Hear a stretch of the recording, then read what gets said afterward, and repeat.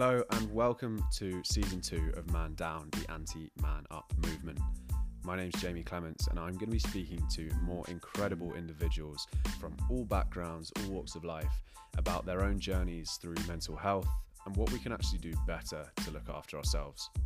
The goal of Man Down is to show that vulnerability is rooted in courage, rooted in strength and not in weakness, and we're here to open up these conversations to reduce the stigma around talking about mental health and showing everyone that it is okay to talk about this stuff.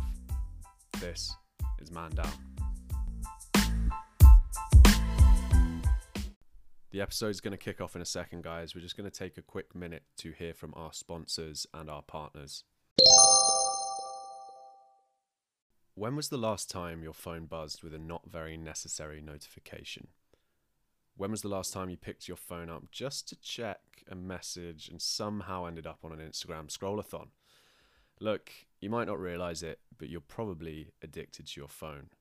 And now with all of our meetings moving online, we're stuck in front of a screen all day. We're trapped in this endless vortex of Zoom calls, TikTok videos, and apps like Slack that require us to be always available, always on. And it's making it really difficult to switch off. Now this is where Unplugged comes in. The guys at Unplugged have created a space for busy city workers like you to take some true time offline with a 3-day digital detox at their beautiful off-grid cabins just 1 hour from London.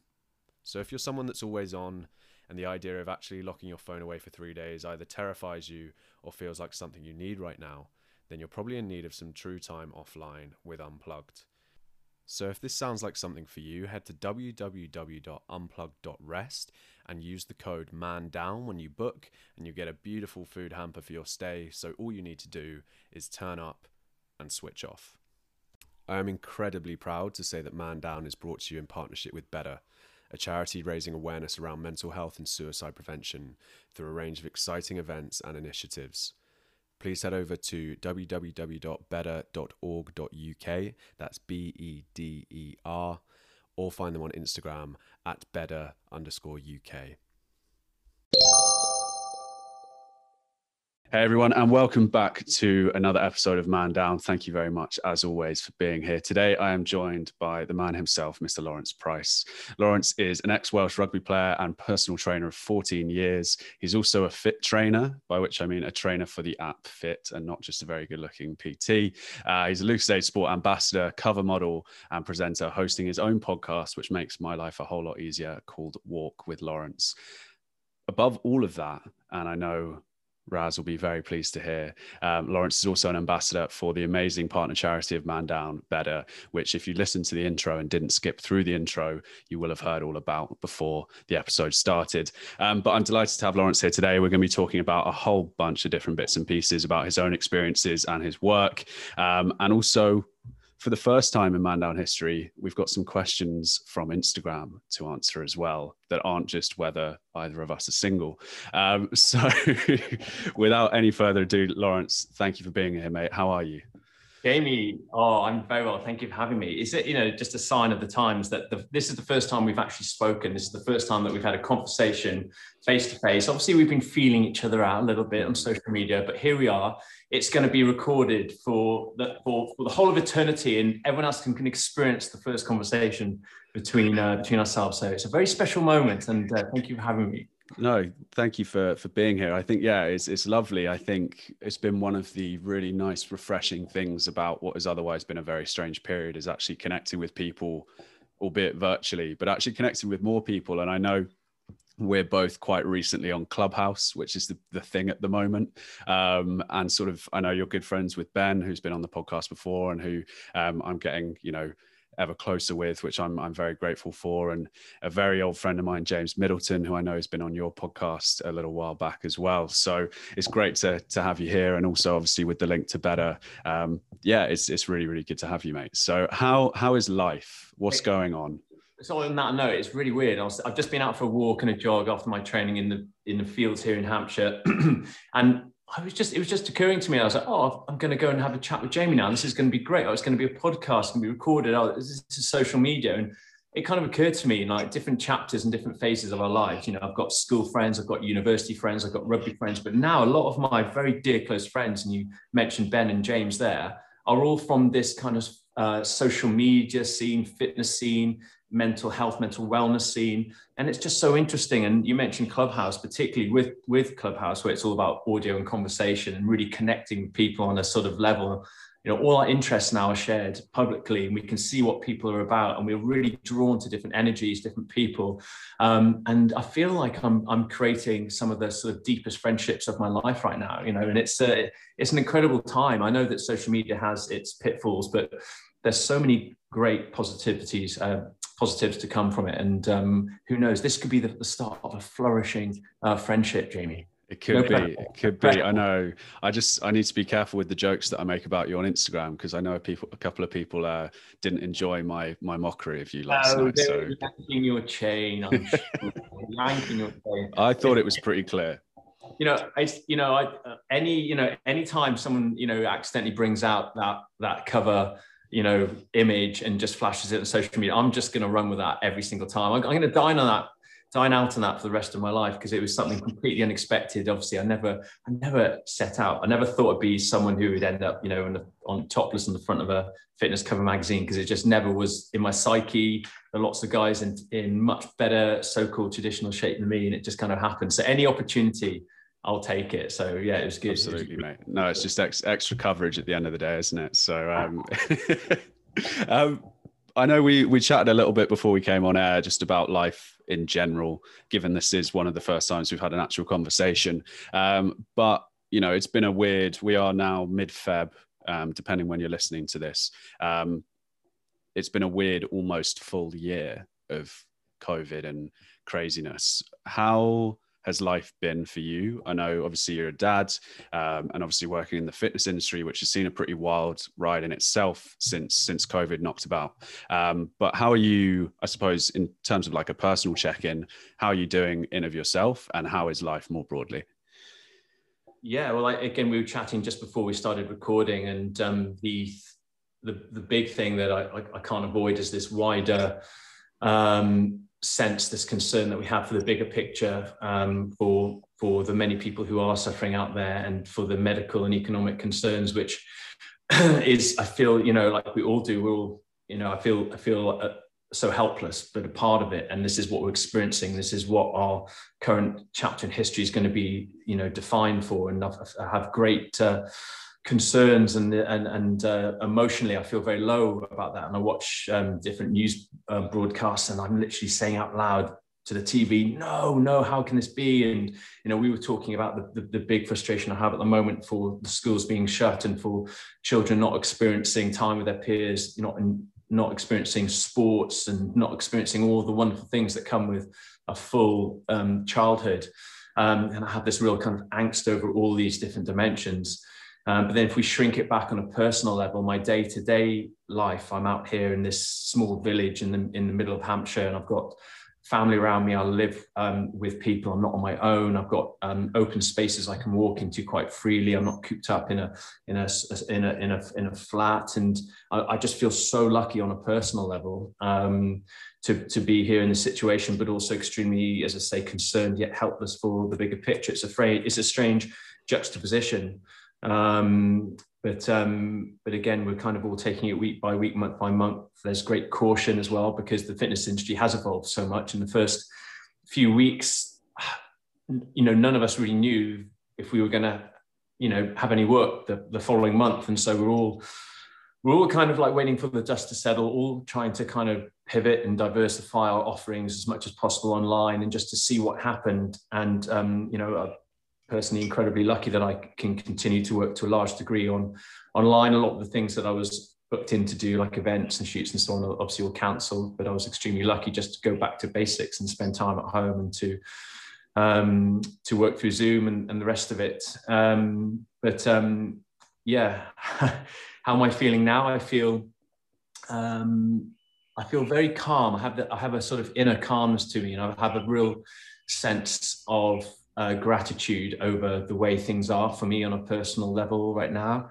But back in the day, pre-COVID, I would, like we all do, we know that gratitude is the antidote for anxiety in many ways. And so I would spend time practicing gratitude practicing thinking about the things that I'll be grateful for, thinking about I've got a roof over my head, I've got family, I've got food on the table, and all these little things. But I'd have to work hard to get myself into a position where I could be grateful for those things. Nowadays, life is really stripped back, and it really is that simple. And I don't have to work hard to reach that state of gratitude for those smaller things in life. I just feel deeply grateful for those things, because all of a sudden we've seen how finite and vulnerable, life is. We all are, and everything is going back to basics.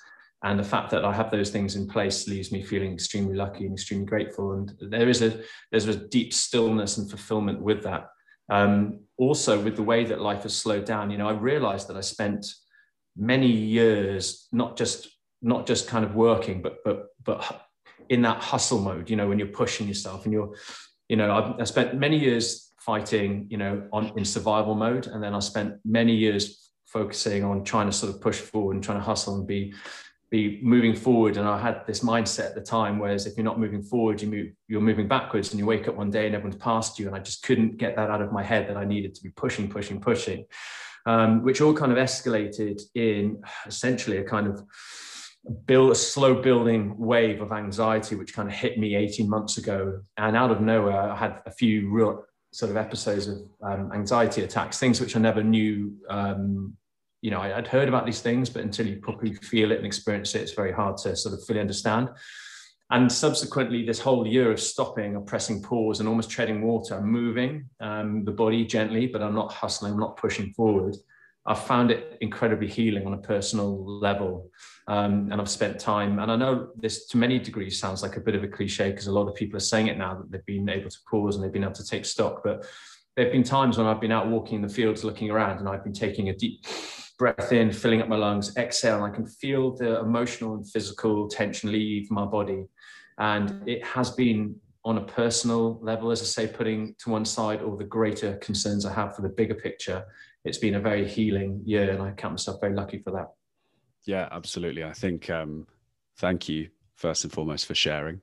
I think it's such an interesting point that everyone, whether they realize it or not, is going through or has been going through around sort of this personal versus global, or why the sort of societal impact of what's happened, because we have had a lot of those things that we thought really mattered in our lives stripped away in a lot of cases, and we're left in our own heads, and we're left with what's left. And I think, obviously it sounds like you went through a bit of a tough time to get out the other side with it, but having that kind of grounding of gratitude and that ability to be, present with it is so important. And I think I don't even know if you'll know this, but I'm a breathwork coach. I don't know if that's new. It is new information to you. Not know this. This is so that, yeah. So I'm not here actually to go off on another one of my rants about breathwork, but just when you said about kind of that emotional charge clearing as you take that deep breath, I think it's so telling.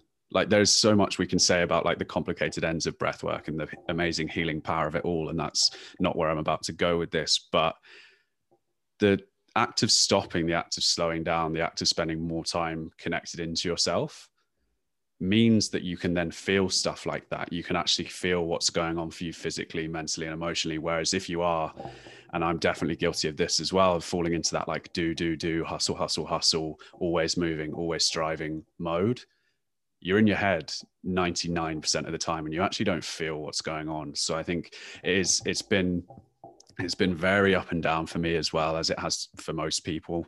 But actually having that ability to like pause and stop and slow down has just been so vital.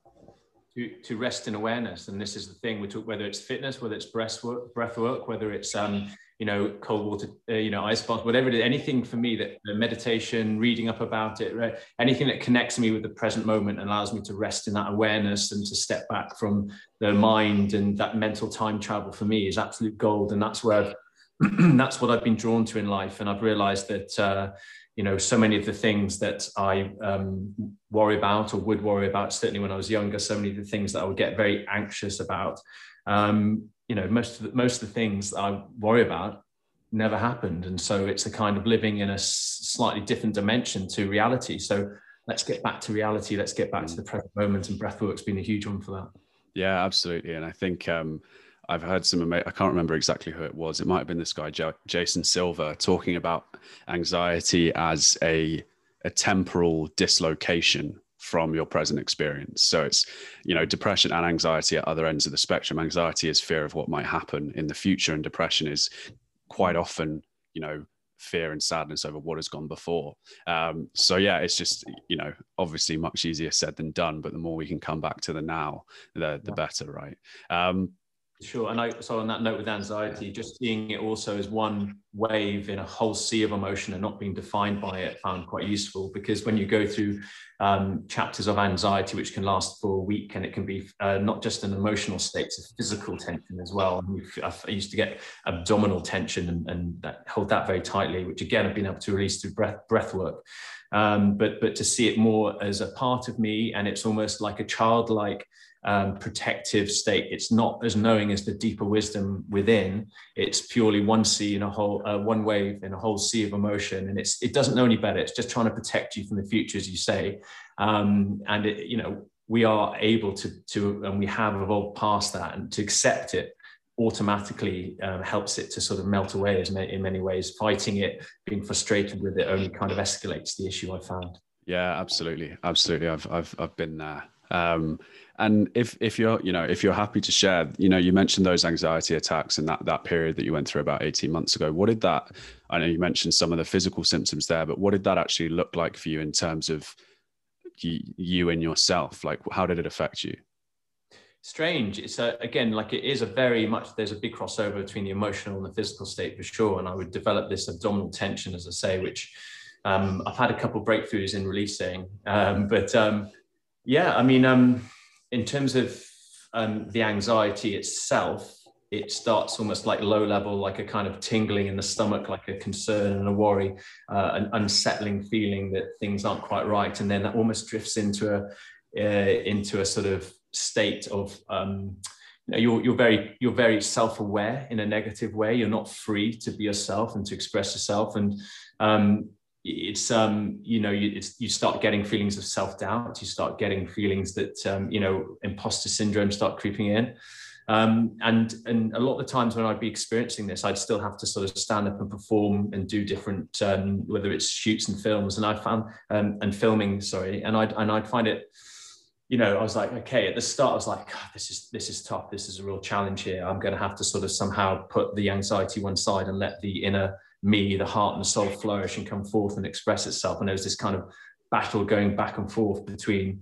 the two. But I found that every time I kind of battered down the door, because one of the big things about it with me is a strange juxtaposition of letting go and letting it be, and also feeling the fear and doing it anyway, and really pushing through and coming out on the other side of these pivotal moments, pivotal events, as I say, moments where you're kind of in the spotlight and you're feeling this anxiety, and being able to realize that you can still produce the goods, you can still express yourself and do a good job in that state, means that when you emerge on the other side, the voice that's telling you that you can, the anxiety is just that small child. It's the small wave of emotion in a whole sea of emotion, and the rest of it, that voice tells you that you can, gets bigger and bigger and bigger, and slowly the anxiety can subside and sort of fall away. But when you're in the midst of it, it feels very all-encompassing, and everything you see with your eyes, everything you feel, feels touched by it.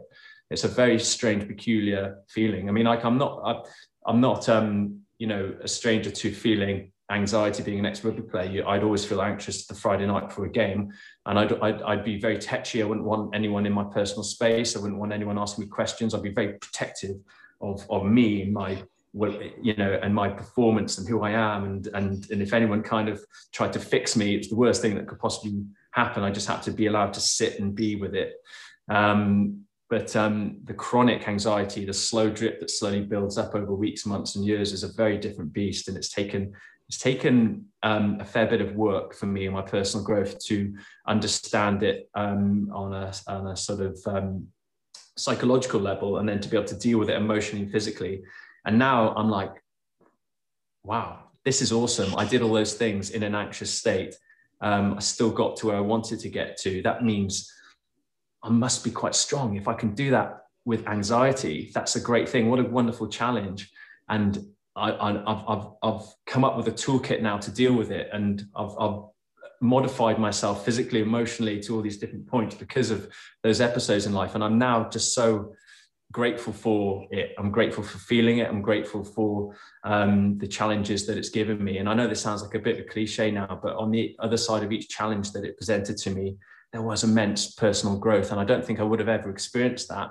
I wouldn't be where I am now had it not been for that anxiety. So it was very, and you know, it'll be back in the future at some point. It's not going to leave me. It's part of me, and I'm very grateful for it now. Yeah, absolutely, mate. I think it's amazing advice, and I think just a reminder, I think mainly speaking to myself here, but just a reminder that it's not a have not. It's not a zero-sum game where it's either it's something that is there or it's not. It's that spectrum where it's like that voice, the can voice beats the can't voice, and the can't voice gets smaller and smaller and smaller. Doesn't mean it ever necessarily goes away. There'll be some days where it's there a little bit louder, others when it's not. And I think it's just a great reminder to people that you can move through this stuff, and it might never go away fully, but you learn how to manage it. And all of those challenges, all of those things that you then bring into your toolkit to manage that, you kind of just learn by doing. At the end of the day, it's, you know, the only way you can do it. Yeah, you have to go through. Sorry to you. I know you want to move on. No, not at all, mate. I've become I think when I was younger, I think I avoided discomfort, and I think, you know, I took the easy option a lot, and I wanted to feel good all the time. But now I understand this need for the combination between, you know, the rough and the smooth for the grind, and also for the release and the rest of it. And it's a big part of it is having to sort of grind through those moments, and to still, as I say, emerge the other side stronger for it. But yeah, it's an interesting topic. For sure. It reminds me of I've brought this up a couple of times recently on the podcast, and it pains me to give him so much credit, but it's a James Middleton thing that he always comes up. Middleton again. He's just too handsome and too clever. Yeah, and tanned. I know, and wrestling. Yeah, I hate that guy. But his point just around, and I don't know if it's like trademarked by him. I'm sure other people have said it before, but I credit him with bringing it into my life. And it's just around motivation and how action precedes motivation. Like everyone sort of sits around waiting to feel that motivation to then go and do something. But actually sometimes you have to just do, and then the motivation comes. And that could be, I think it's an easy example with exercise, but that could be anything, right? Yeah, 100%. I completely agree with that now. Seek out I mean, it's very stoic, isn't it? And again, Ryan Holiday, The Obstacle is the Way, a great book to read on that front. And, you know, you can reframe these things, things that, as I say, that in my early 20s I would have shied away from. Now I'm like, come on, let's be having it. Come on. Nice, juicy challenge. Let's get stuck in.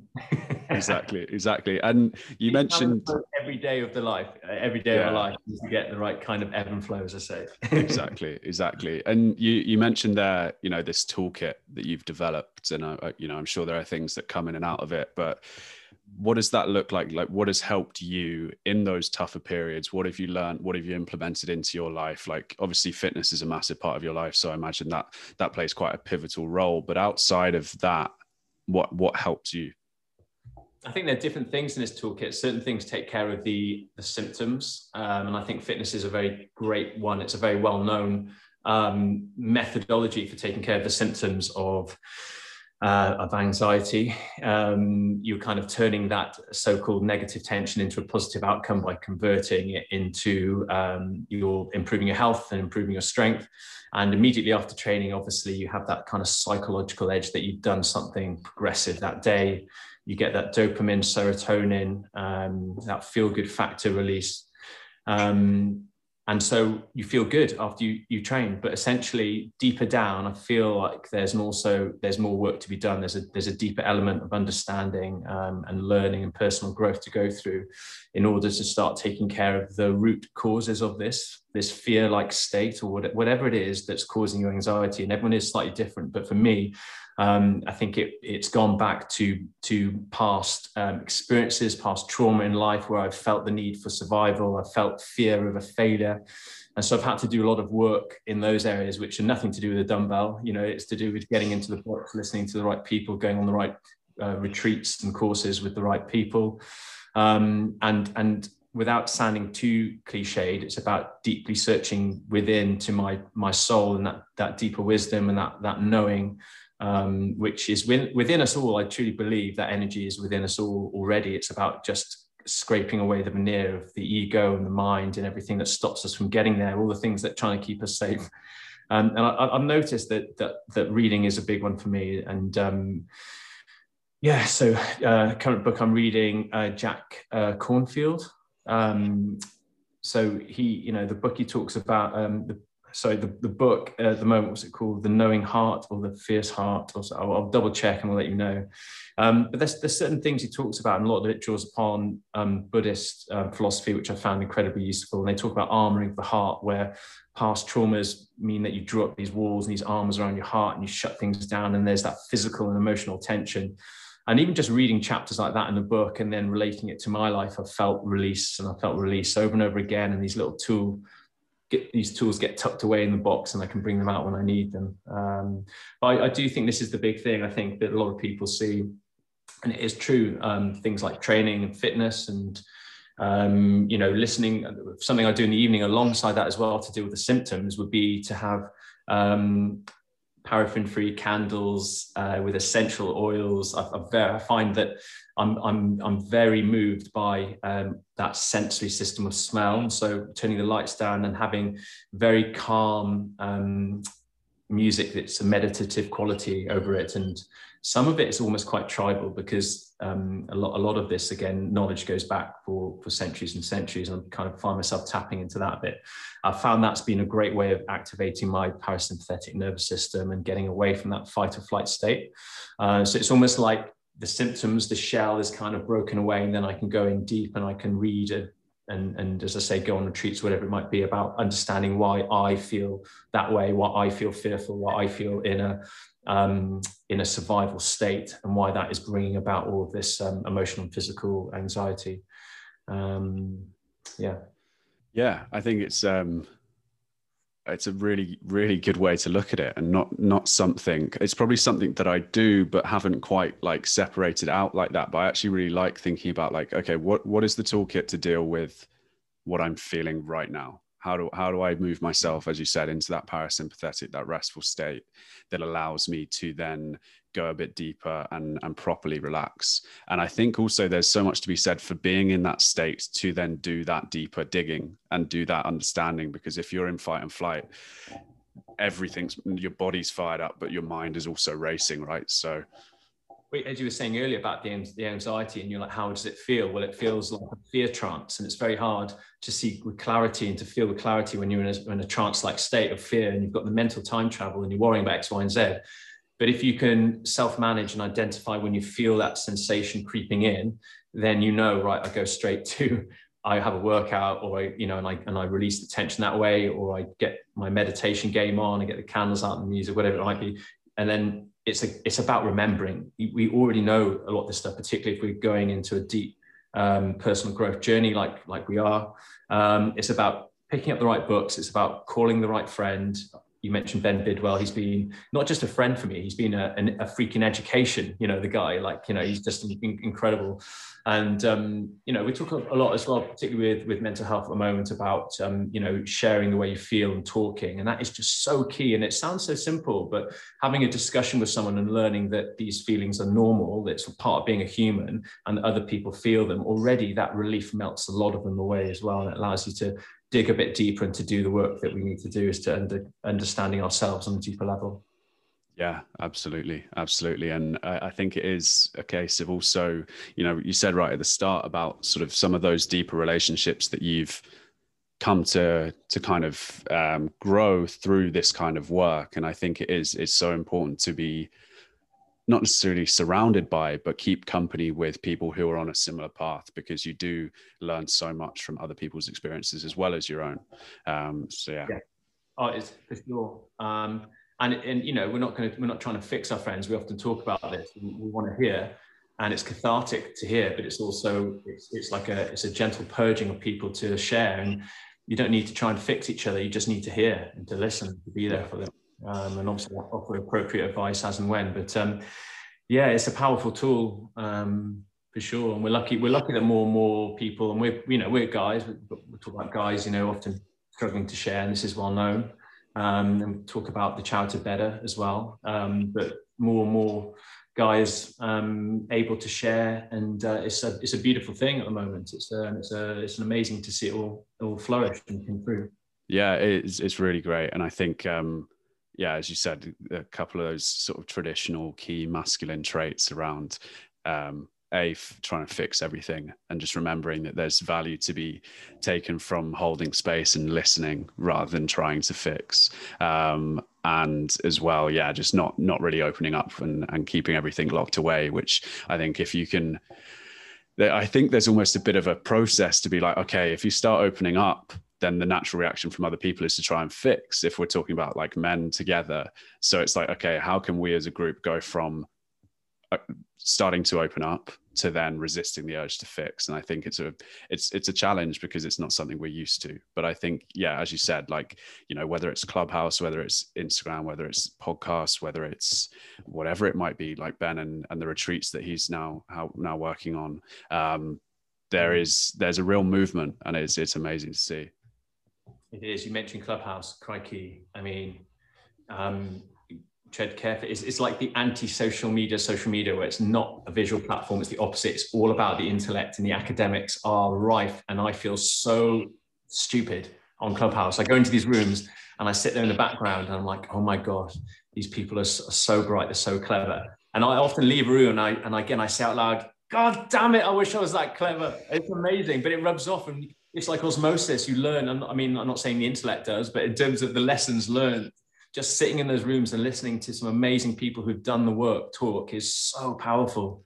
Yeah, it's incredible. It's incredible. And, it's something that I've realized as a byproduct of this podcast. It's just like, I love these conversations and hearing other people's wisdom, because it's real kind of real life therapy, just seeing people do their own work and be like, that resonates with me, that doesn't, and just taking what works for you is so powerful. And there is a whole load of shite on Clubhouse as well, of people just like flogging, make 6 figures in 5 minutes if you follow me on Instagram. And it's any social media has the potential to go that way, but it's turning into, if you curate it, as with Instagram, as with anything else, if you curate it the right way, you're going to hear the right stuff and the stuff that you want to engage with.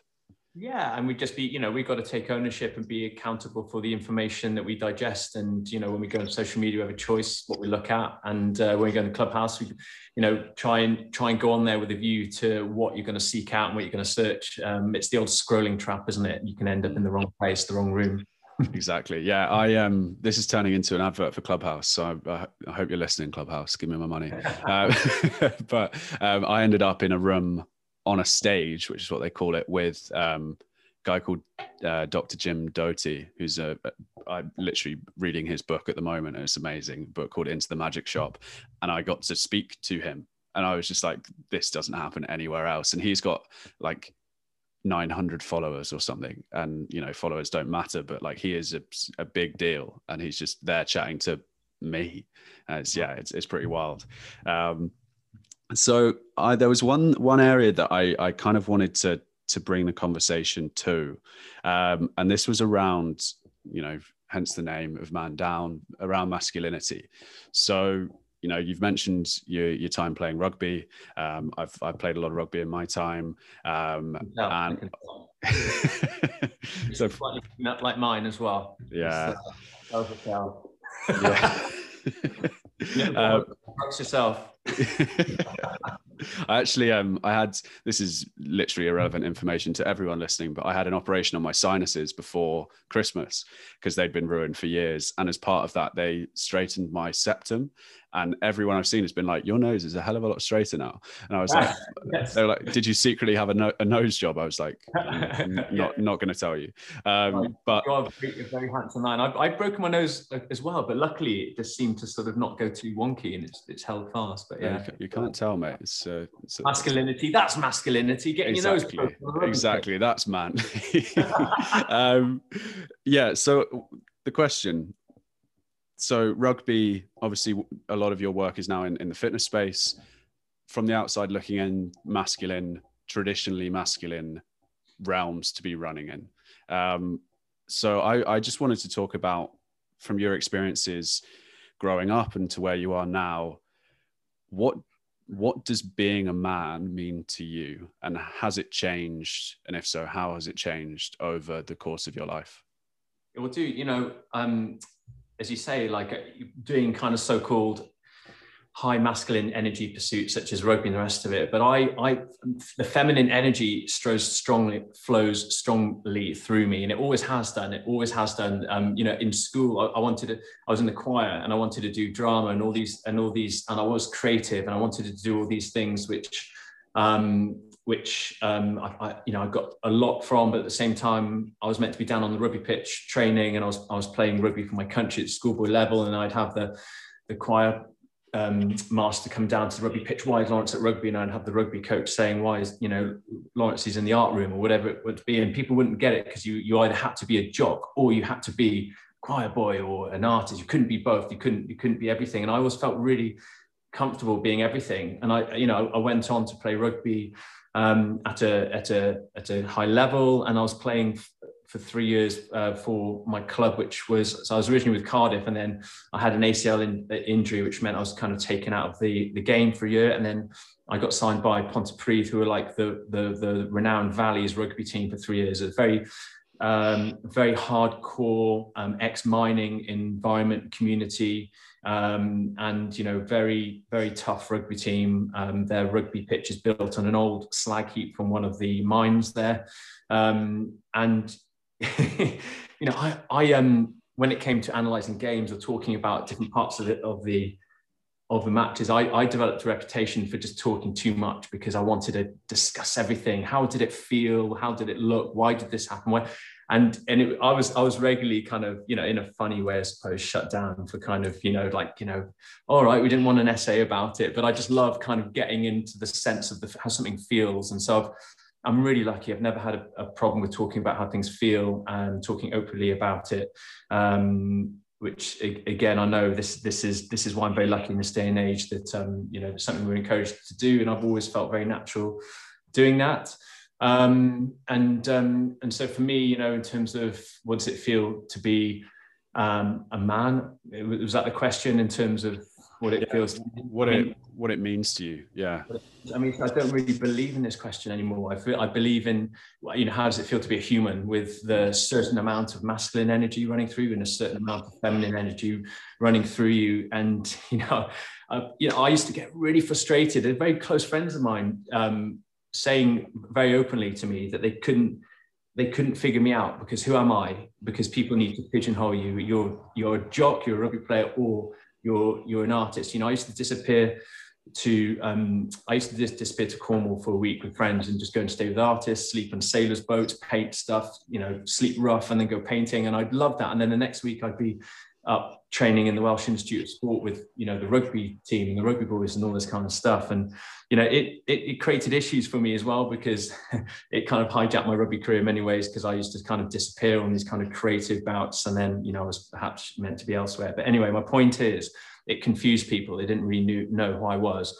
And I was just a human doing his thing. I love to sort of feel and get creative, and very emotional. I love to sing. I love to write poetry, but then I love getting on the rugby pitch and having, 10 bells beaten out of me in the Welsh Valleys by, like the rough local team, this big derby, and getting dirty with it and the rest of it. It's different energies flow through us all, and I celebrate them all. And, I don't have any judgment upon anyone else about what level of different energies that flow through them. It's all beautiful, and it's all completely up to them. And whatever allows them to feel alive and enjoy the fullest life experience is beautiful, and that's all good with me. And I suppose now I get it. Back then I was probably a bit confused myself. Who am I? What am I meant to be? When someone asks me what I do, what am I meant to say? Whereas nowadays I feel like that's my answer. Yeah, I think it's about as good an answer as anyone could give. It sits, completely with my beliefs on the topic. And as you said, we've all been led to believe that pigeonholing to some place as something is what you're supposed to do. That's how you get an identity. That's how you prove who you are to people. Is if they can put a label on it, then that's good. But it's not about manly. It's not about girly. It's not about language. It's about who you are, and being true to that, being authentic to that is what you want to, that's where we want to get to. We spend too long kind of concerning ourselves with these labels, with this language, as to like, is that masculine? Is that feminine? It's like, we have this confusion that masculine means man and feminine means woman. Yeah, I know. But also people get very defensive. Like if you said to a woman that she was expressing something from her masculine, she'd be like, why are you calling me manly? And the same to a guy, if you said, that's, you know, a lovely expression of your feminine energy, sir. And they'd go, fuck off, mate, what are you saying? But yeah, it's a beautiful, you know, I think it's amazing to hear that was your experience, because I think, for speaking from my own personal experience, I felt like I've gotten to where I am now, and then I've started to get comfortable with both sides. But where I'm intrigued as to like, and there might be nothing in this, but how do you think that happened? I suppose, like, what was your relationship like with your parents? Because that's where I feel like a lot of this stuff comes from, especially in our formative years.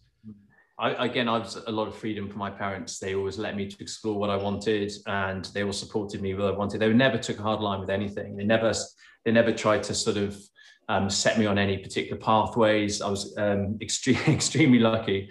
And, you know, they put a huge amount of trust in me as well to kind of find my own way. And they gave me the tools to do the job, but I had to kind of, you know, figure it out myself, as it were. So, you know, I'm very, very, very lucky in that regard. And, you know, I don't know what makes me, if you want to talk about the genetic DNA makeup, or if you want it to be about the experiences, the things that I'm drawn to in life, but I was allowed to explore them all growing up. I was taken to the opera just as much as I was taken to the rugby. I was taken to, you know, all these different facets, all these wonderful human expressions that we see physically manifested in art galleries or in a sports field, whatever it might be. I was taken to everything and allowed to find my own way without any pressure. And I've always been indebted to my parents for that. And one of my big goals as a parent now is to do the same to my children, not to try and tell them how to feel, how to look, how to be, but just to show them as much as I can, to show them as much of the world as I can, and allow them to, with curiosity, to find their own way in it. It's the greatest gift any parent can give to their children. Yeah, absolutely. And you beat me to my next question, which was, do you feel like you're starting to reflect that with your own children? You know, it's unsurprising to hear that. But no, it's beautiful to hear, mate. And I'm, you know, it's admirable. And, you know, you talk about kind of looking to Ben as sort of not an oracle. That's probably doing him a little bit, a bit too much. The guru, the Zen master. Yeah, he said he was telling me he's going to get a haircut, which I think is just going to detract. It's like Samson; he's going to lose his power. He's going to grow his hair. He's going to get numerous tattoos, and we're all joining commune and moving somewhere in the wilderness with him to see out our days. Yeah, the cult of the naked cult. Yeah. But yeah, no, it's amazing to hear, mate. And I think I'd like to close with some of these questions that came through on Instagram, if that's all right. And there were just two that I picked out that I thought were particularly interesting. One was actually about the charity, and what drew you to them, and what made you want to be an ambassador for the brilliant charity that we all know and love.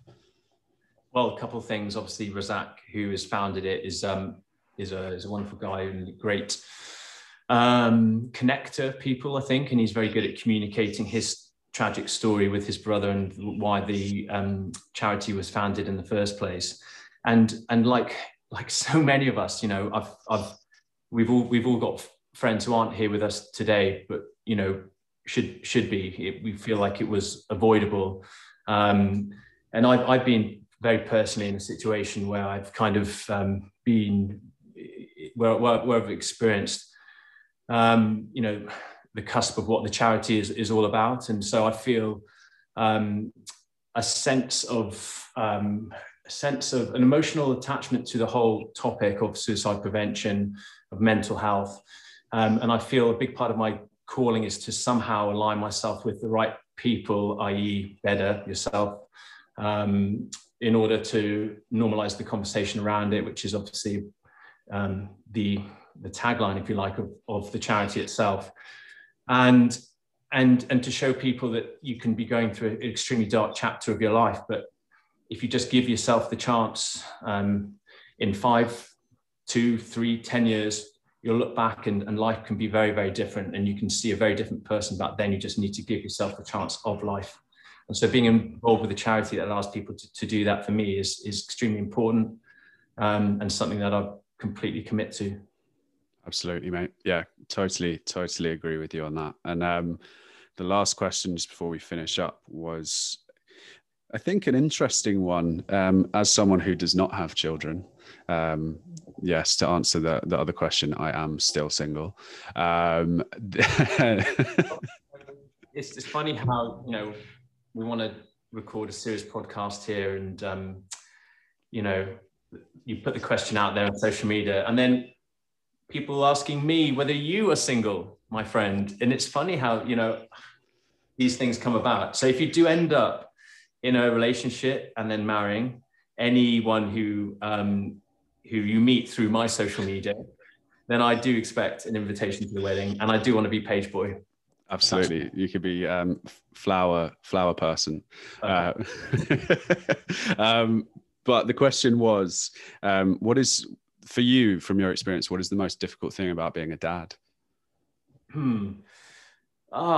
Sometimes you feel, because I really thrive off a sense of duty to look after and to nurture a family and to support a family. I love that feeling, because I'm basically just a caveman, and it's the hunter-gatherer kind of like, go out, hunt food, look up, that old classic. So I have a huge drive over supporting my family and giving them security. And so in order to do that, I obviously want to be and need to be the best version of myself to fulfill what I see as my full potential. And I have a huge fear of not fulfilling that potential, which is where a lot of the anxiety in the past came from. What if I fall short? What if I don't produce the goods? What if I don't fulfill what I think is my potential? And so I put a lot of pressure on myself to do that, to nurture, to provide, to support.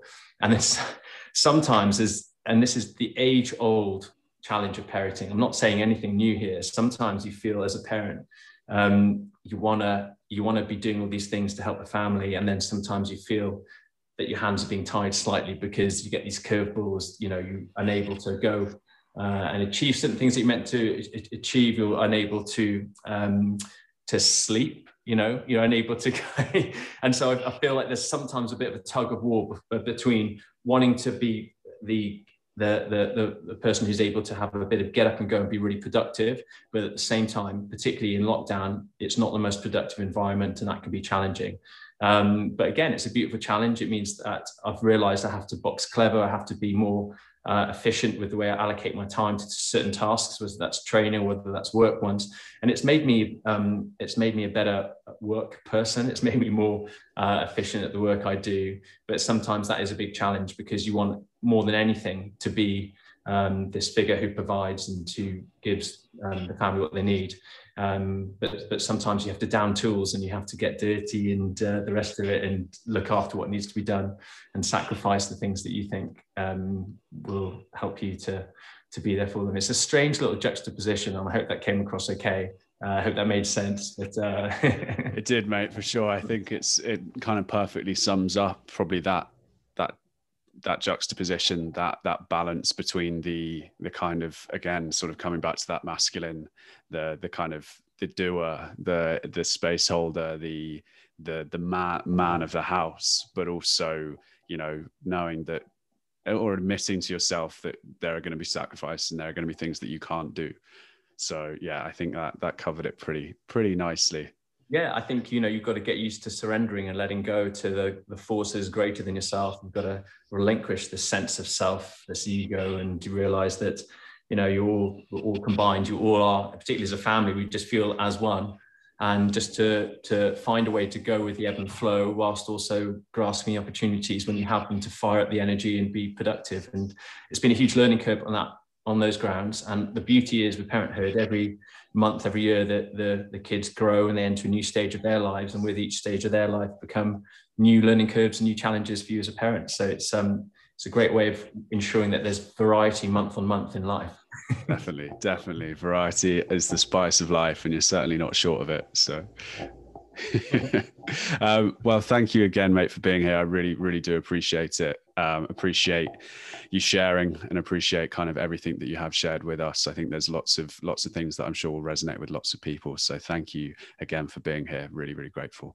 Mate, thanks for having me. And I look forward to chatting to you in person one day when all this is over. One day we'll make it happen.